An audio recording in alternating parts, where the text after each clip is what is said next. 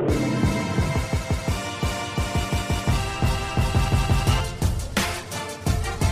are Locked On Kentucky, your daily Kentucky Wildcats podcast, part of the Locked On Podcast Network, your team every day. Welcome to the Locked On Kentucky podcast. We bring you info and insights on UK football and basketball. Stay informed by making us part of your morning or afternoon commute if you're still going to work, hopefully.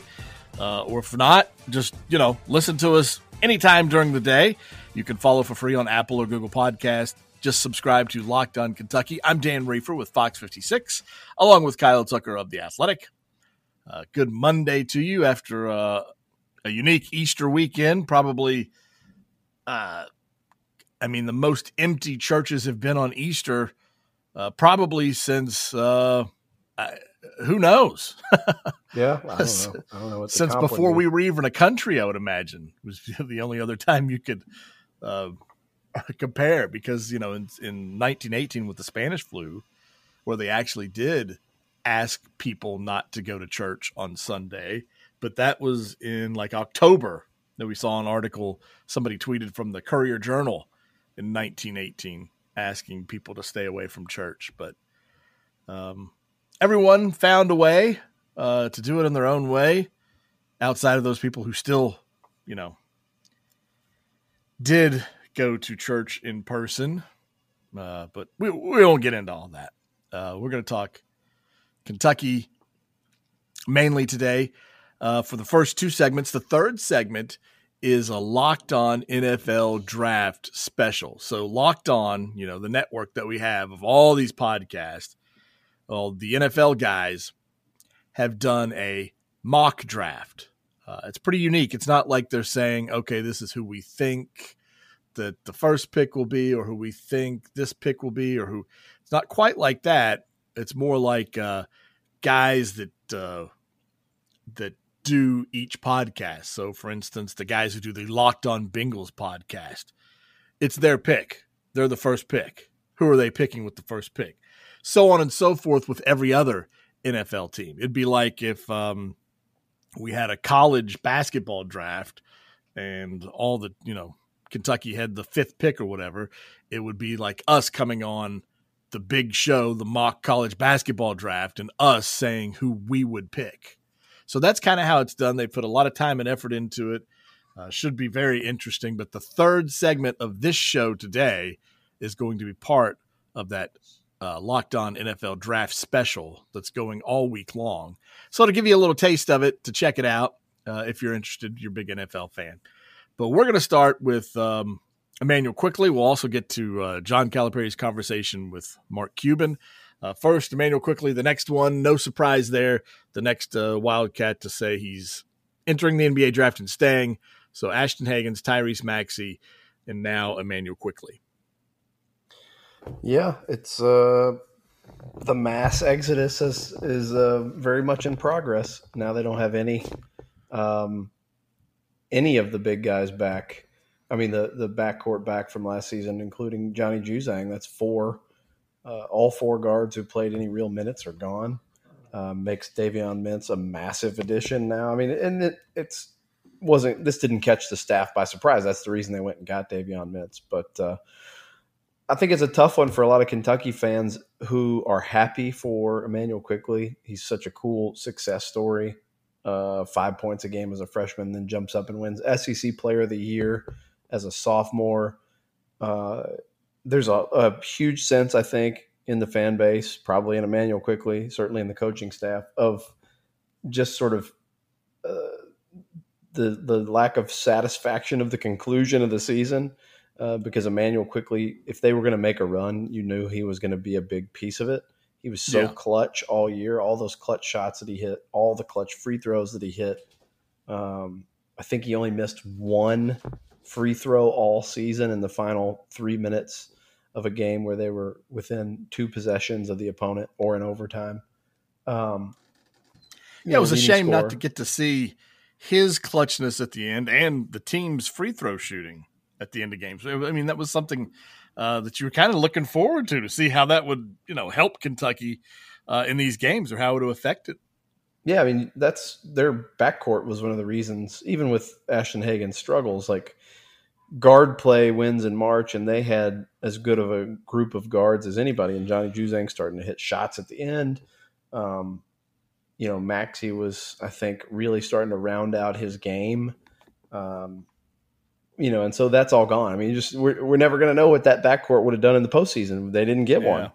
And so I think that is hard for people, but they're happy for a guy like Quickley when you know his story and his background.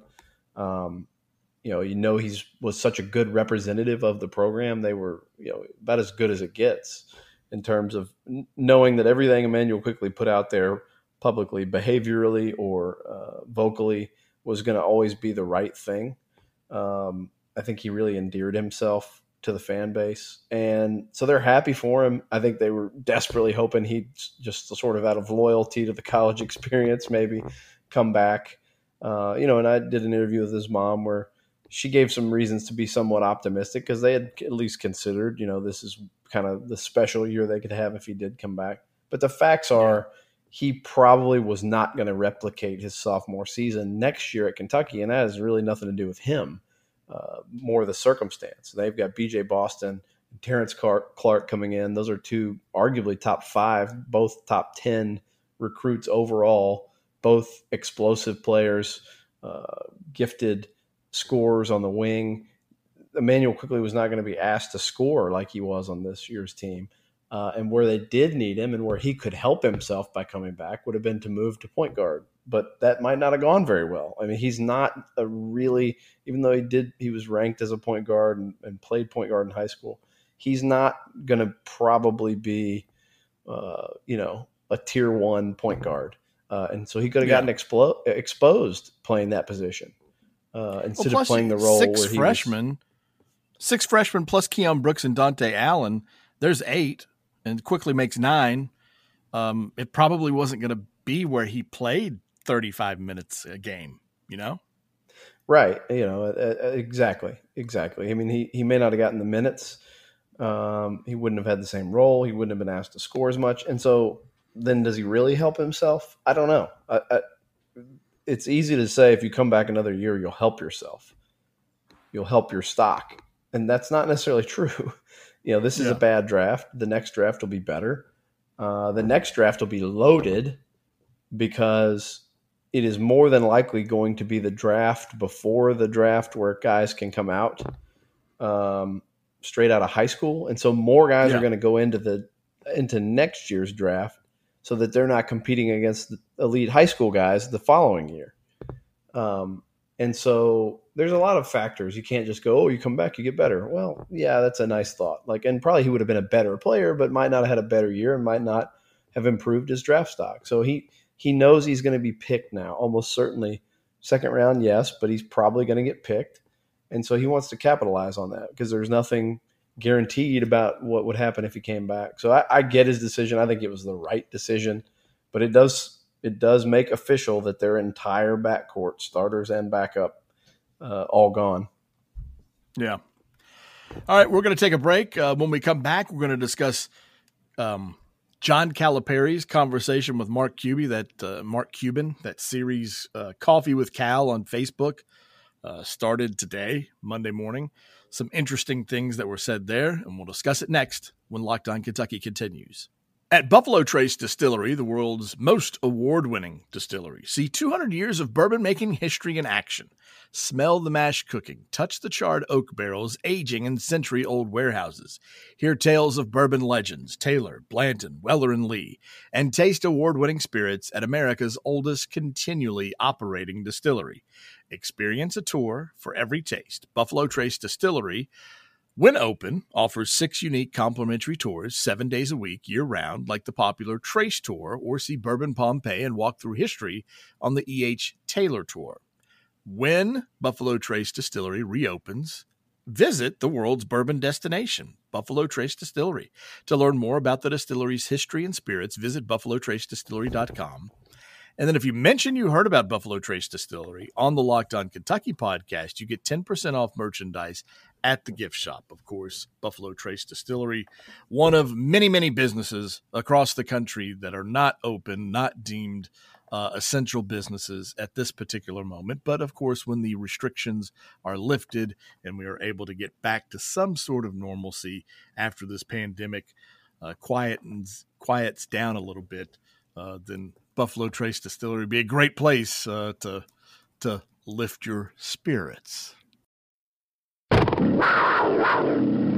You are Locked On Kentucky, your daily Kentucky Wildcats podcast. All right, we're back here on the Locked On Kentucky podcast, and John Calipari and Mark Cuban spoke this morning via video on Facebook, and John Calipari is going to have, I think, 20 weeks of this every Monday at 10:30 in the morning on Facebook Live, and I think it's a great idea because it gives people something to look forward to and watch. And I thought it was very interesting listening to the two of them talk back and forth.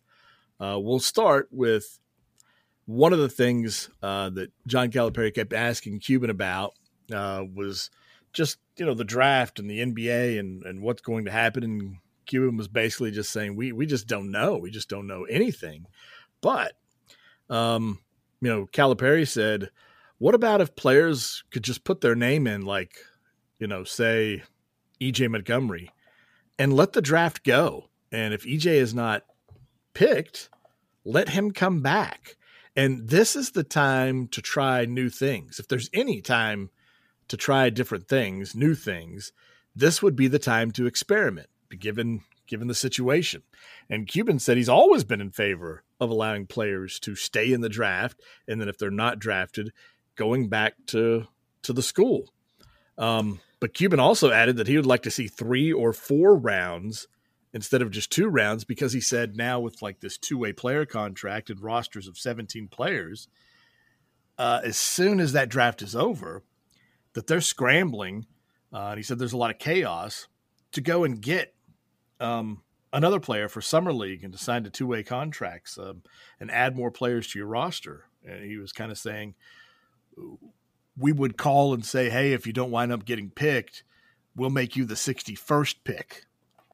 And so he would like to see it expanded to 3 or 4 rounds, which would definitely be promising for someone like E.J. Montgomery if he had that to look forward to. Yeah, I don't know if I love that, because then it's like, it makes marginal guys who aren't going to make rosters think I'm a draft pick. And also it also takes some freedom away from players, because if you're going to be a late second round pick, you'd almost rather not get picked and be able to pick your destination. However, I am very sorry to interrupt this line of discussion with some awful news. Oh, no. The Timberwolves have announced that Karl Towns' mother passed away due to complications of the coronavirus. Oh, my goodness. Yeah, it is. That is heartbreaking. And we discussed on here, and everybody has seen that he posted a video a couple of weeks back, I guess. Yeah. That she was on a ventilator and like fighting a for her life, medically induced coma as well. Asking people to, in a medically induced coma. They basically do that with anyone that they ventilate, because you do not want to be awake when you get intubated. But so I don't know. If she ever woke back up or not. It's just heartbreaking, one, to lose your mother. She was not an old woman. She was a young lady. Met her, wrote about her, sat with her, watched her even after they were at Kentucky. She was a very joyful person about life and about her son. She was very proud, obviously, of Karl. And a huge part of his life. If you go back to watching Karl's Gatorade National Player of the Year, I think it was National or State Player of the Year speech when he was in high school, he was moved to tears talking about his mother and his father and their impact on his life. So, and they were young parents, so this is just kind of hard to fathom. It's very sad. I don't know how you cope with that. If you're Karl, his parents weren't ill. They weren't elderly. They were many, many years from having to worry about losing your parents. So, and they were very present. in his life with the going to games. And they were there all the time. In fact, his parents were I went and talked to them. Was it I think it was the Houston game last year in the NCAA tournament. What city were they in? Kansas City?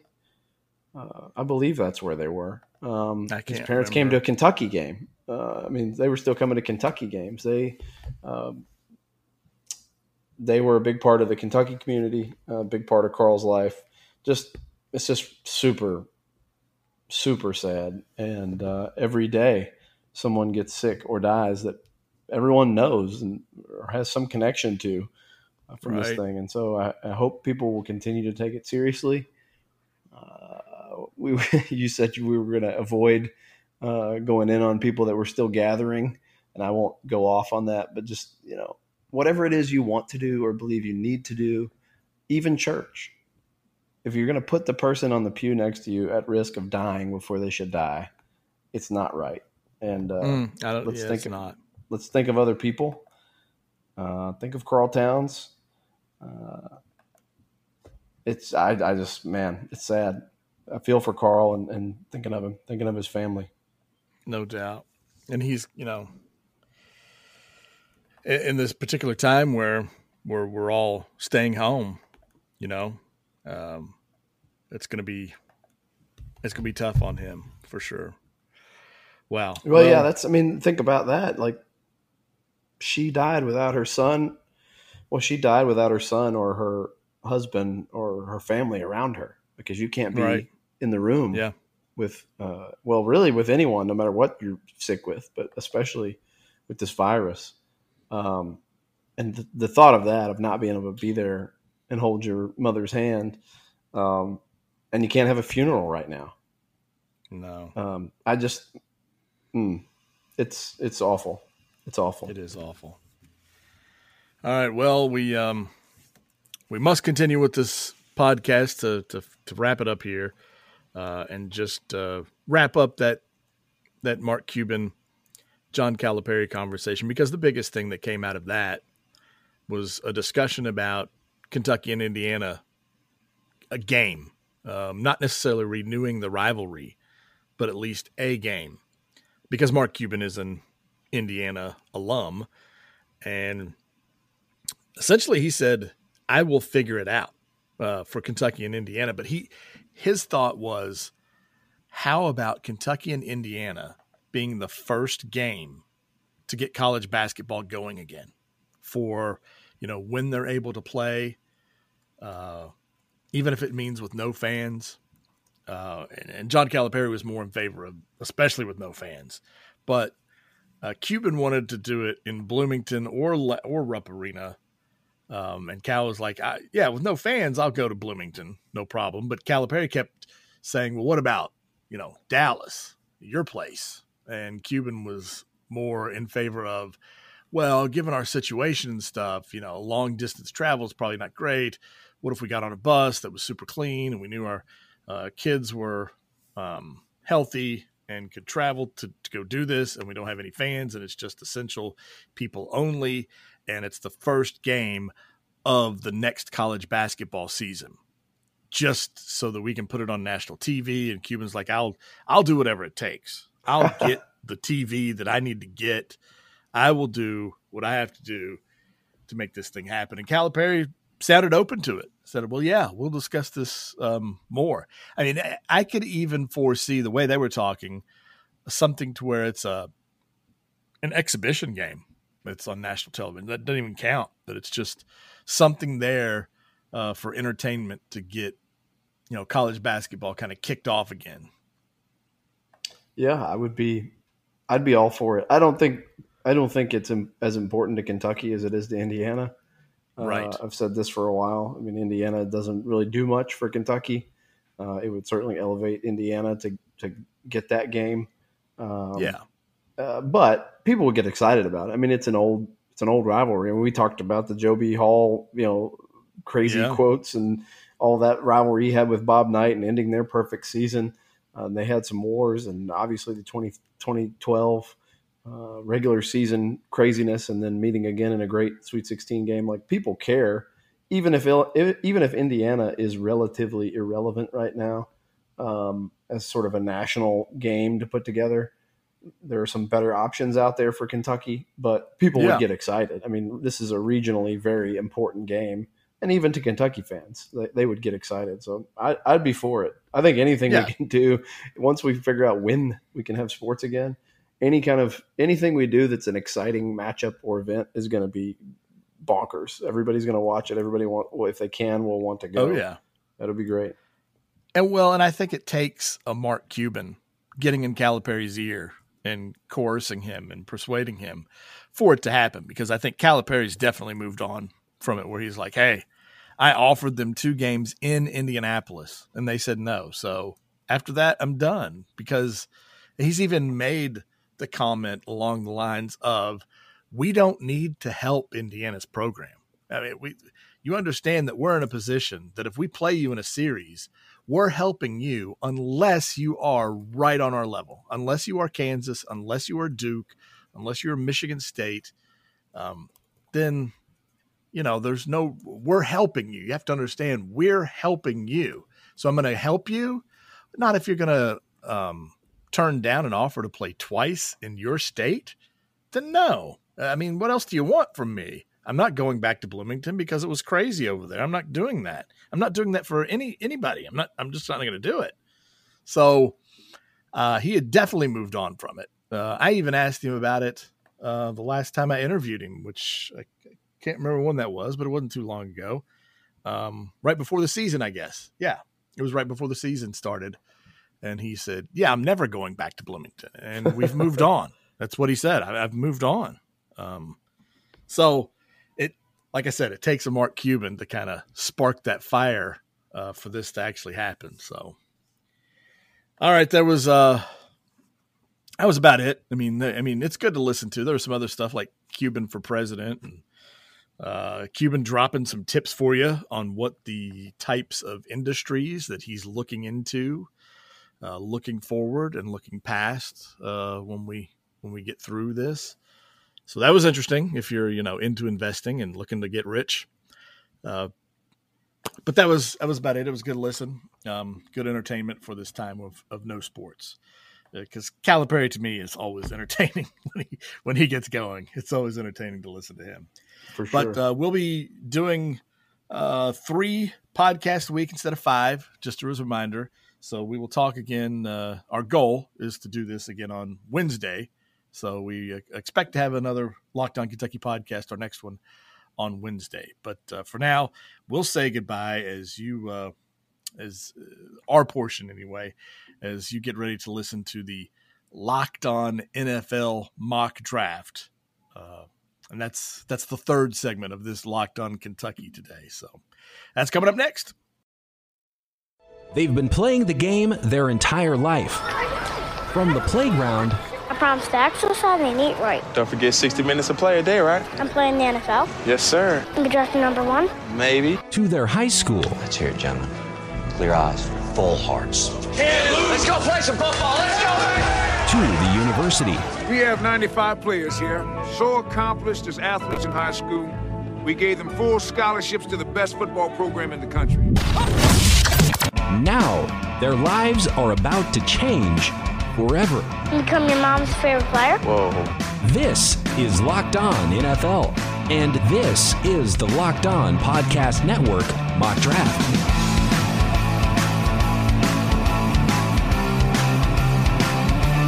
Welcome to the 2020 Locked On NFL Mock Draft Special. Brian Peacock here alongside former NFL scout Matt Williamson. We will take you through the first round plus in a network-wide mock draft. All 32 teams represented, even those without first-round picks. Hosts making picks for the teams they cover, our friends from the college side of the network with profiles on each one of these prospects that get selected in the Locked On NFL Mock Draft Special, why they are considered worthy of first-round selections, and analysis from my co-host, Matt Williamson, as well as draft dudes Kyle Krabs and Joe Marino, and the Locked On NFL Draft crew, Trevor Sikkema and Ben Solak. If you're listening to this kickoff episode on a team-specific podcast, you can follow along all week, every pick throughout round one on the Locked On NFL channel. Teams are talking trades, so you may not know exactly where your team ends up selecting. We'll conclude this draft next Friday, checking in with those teams in round two who didn't select in the opening stanza, some of which might jump into round one before it's all finished, and recapping everything that went down all week long. Matt, I'm pumped. Are you ready to do this thing? I'm very ready to do this thing. This is a very cool event. I think people will enjoy it. We've had so many new subscribers since last year that didn't get to enjoy it. So you're in for a treat. You're in for a wild ride and a really well put together whole situation here, starting right now. Absolutely. Yeah. And it was one of the most popular, it was the most popular show on the NFL side of the network last year. And I expect it to be even bigger and better. And the way things are right now in the world and wherever you are listening to this podcast, I hope you are well. And I hope this is something fun for you to listen to all week long. Matt, as the Cincinnati Bengals go on the clock with the opening selection in the Locked On NFL mock draft, you've been through this. What are teams doing in preparation, the final days and minutes leading up to the first pick for those specific teams? Well, this year, who the heck knows? I mean, I'm sure that there's things like, the electronics or the IT people are coming to everyone's homes to make sure everything works, checking, double checking, doing all that kind of stuff. We mentioned before, maybe you could run mock drafts in terms of let's try to just do a whole walkthrough basically of how this thing's going to work. If we're going to make a trade, who's in charge of calling this team, et cetera, et cetera. But honestly, in the olden days and the not 2020 draft, most of the hay is in the barn really a day or two before the draft. I mean, you might be calling agents of your favorite people to make sure that prospects didn't fall down the stairs or that knee that you're worried about isn't flaring up. But for the most part, things should be done a couple days before the draft. Let's check in with some of our analysts here on the network. We have a pair of NFL draft shows, Draft Dudes, Kyle Krabs and Joe Marino. It's Joe Marino and Kyle Krabs of the Draft Dudes podcast, and let me just tell you, as a couple of draft dudes, we are really excited for this Locked On Podcast Network draft simulation where each host is going to make the picks for their team. And I know it's not the real thing, but it's pretty damn close, and this draft promises to be very exciting with all the dynamics between the teams with multiple first-round picks and all the quarterbacks. So, Kyle, I'm sure you're just as excited as I am. Yeah, the big mystery here is, from the quarterback perspective, how many can we get to go early? And then the other fascinating subplot is, when does the offensive tackle run start, and how fast does it go? Because there's generally considered to be 4 top offensive tackles. There's generally considered to be 3 top quarterbacks. Maybe a 4th with Jordan Love if he sneaks in there, remains to be seen. And the order of all 7 of those players who are feasibly top 12 talents coming off the board is going to be a really interesting scenario to see how it actually plays out here. I think just as interesting as the offensive tackle discussion is the wide receiver. Everybody knows this is a really deep and talented crop of receivers, but there's really exciting guys at the top of the board. Could we see 6, 7, 8 guys go off the board in the first round? When does that run start? And who are those late first round guys that teams that, like the Packers or like the Saints and Eagles and Vikings, who do they get if they are left kind of picking the later half of those top tier prospects? So offensive tackles, quarterbacks, wide receivers, the NFL is a passing league, and you can tell that this draft is going to really help these offenses be more dynamic. Yeah, it's a deep class, and we're going to have a lot of opportunities to see players that in a typical class are probably off the board by 20. They might be lingering here in the late first round, early second round. So lots to look forward to, lots to get into. Looking forward to see how these teams start their drafts. Hey everybody, Trevor Sikkema and Benjamin Solak from the Locked On NFL Draft Podcast here with you. Excited to go on this journey of the Locked On NFL Mock Draft Special. Ben, this is going to be a lot of fun. There's so many things that could happen in this mock draft. What are you looking forward to most? Yeah, it's always nice when you're able to get 32 guys, each of whom knows their team as well as the host on the Locked On Podcast Network do, and they can control for their pick. And then you have the freedom for things like trade negotiations as the pick comes off the board. You have the ability for surprises as each individual analyst focuses on their guys. I think number one, it's not going to be a typical mock. It's not going to be like what we see definitely when not. Only one person controls all 32 teams. There's going to be a lot more aggressive moves. So I expect to see big trade ups. I expect to see surprising picks. Yep. And that's the reality with these. When you're controlling just that one team, you go and get your guy. That's what we see in the league. I guess that's what we'll be seeing in this mock as well. I'm really interested to see how the offensive tackles go here in the first round, because it's just the possibilities are endless. We saw that in our guest mock draft series that we're doing on our podcast. But, I mean, what other positions are big ones? Quarterback, wide receiver, probably, right? Well, I think that when you're making these sorts of picks and it's catered to your audience for your podcast, you're tempted sometimes to go for those sexier positions. And the sexy position in this draft is undoubtedly wide receiver. So to me, I'm really interested to see, we know the big three will come off the board in Jerry Jeudy, CeeDee Lamb, and Henry Ruggs. Who's wide receiver 4? Who's wide receiver 5? And just how many can we fit in this first round? Ooh, it's going to be a lot of fun. Ben and I are going to be back with you recapping a lot of these picks throughout the mock draft. I'm very excited, so let's get it started. Okay, Matt, we're here. The Cincinnati Bengals are on the clock. Is there any doubt what the Bengals should do here? They earned the right through their poor play in the 2019 season to be drafting number 1 overall on everybody's list. It seems to be the same name, the same prospect that should go first overall. If their phone is ringing, should they even be answering it, or do they know who the pick will be with the first overall selection in this draft? I mean, you answer it, and if someone offers you a Godfather-like offer, you consider it, and you still might not even say yes. I mean, I think Burrow is the super prospect. He would go first in almost every draft, 9 out of 10 years. That's a gift, and the Bengals need it. He's an Ohio guy. They need to sell tickets. They need to sell jerseys. The offense that he falls into isn't in that bad a shape as first overall selections go. So I think it's kind of too good to be true. All right, with that, this draft is underway. Let's go to the hosts of Locked On Bengals and get the pick for Cincinnati, Joe Goodberry and Jake Liscow. With the first overall pick in the 2020 NFL Draft, the Cincinnati Bengals easily and without second thought select Joe Burrow. In fact, Joe, we received no calls in the war room for the number 1 pick. I guess everyone just knows not to ask. And I don't think we would have considered any offers anyway. So we make this pick. This pick has really been made since maybe late December, when the Bengals lost to the Miami Dolphins in week 16 of the regular season and clinched their first overall pick. Joe Burrow went on a tear in the playoffs after that, and the Bengals will finally get a franchise quarterback.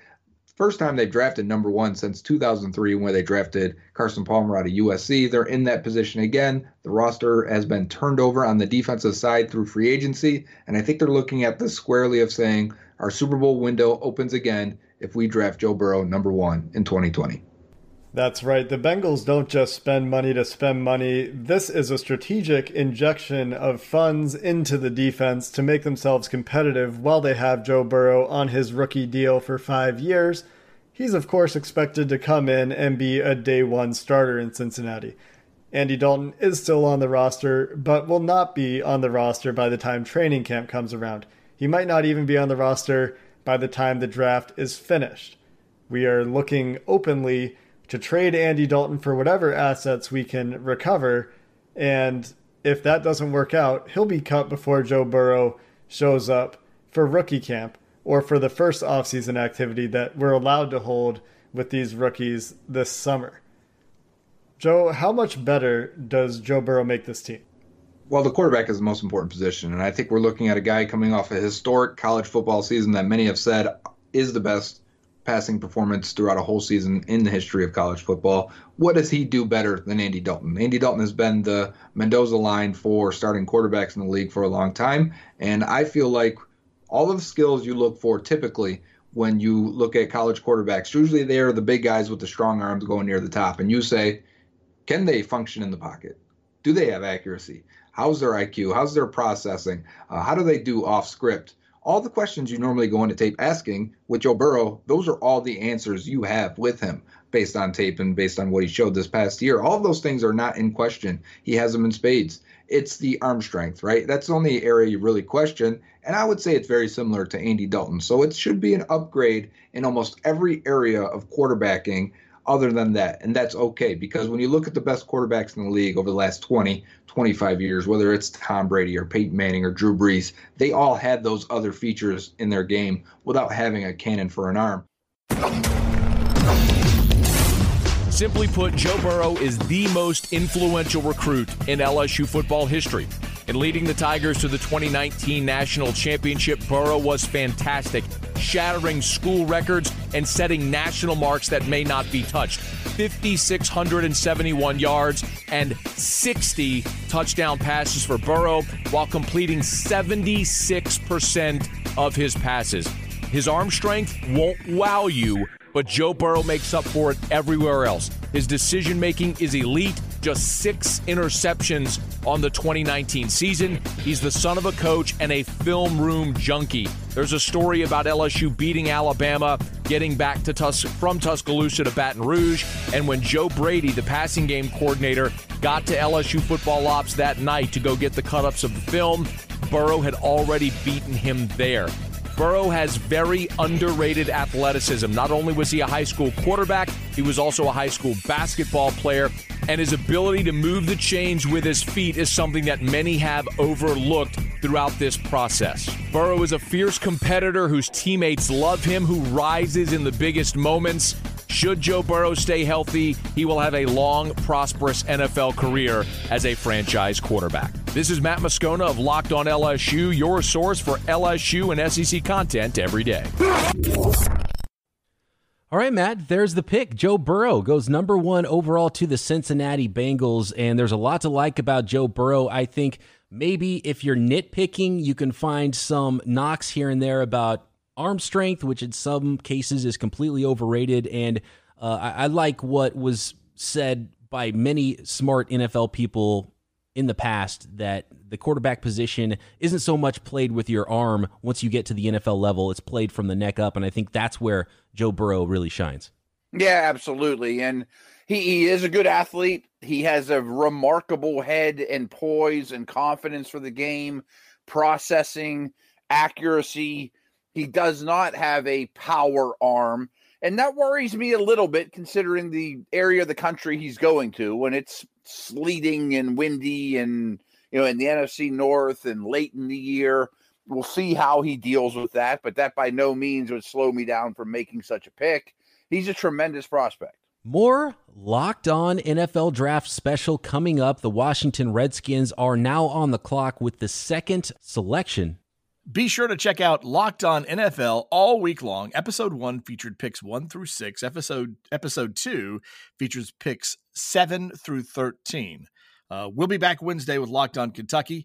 Hope you enjoyed today's show. Go listen to NFL Locked On NFL right now. Tell your smart device to play the latest episode of Locked On NFL. We will talk to you on Wednesday.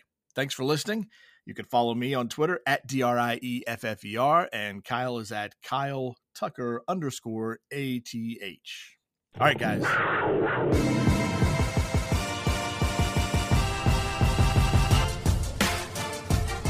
You are Locked On Kentucky, available on Apple Podcasts, Google Podcasts, or tell Alexa or Google to play podcast Locked On. Don't worry, I won't finish. You get the idea.